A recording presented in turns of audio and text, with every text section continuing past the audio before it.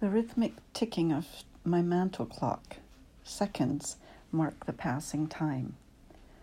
I ponder. Ecclesiastes 3, 1-8 is a beautifully balanced description.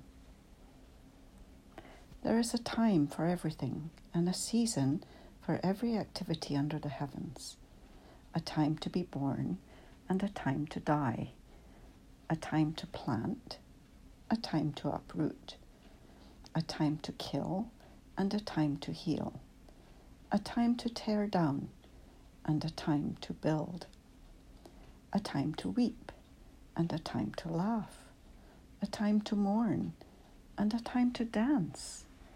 a time to scatter stones and a time to gather them,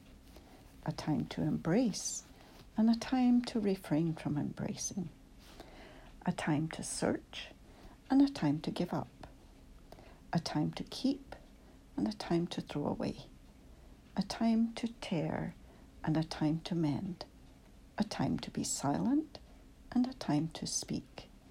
a time to love and a time to hate, a time for war and a time for peace. Time in God's hands.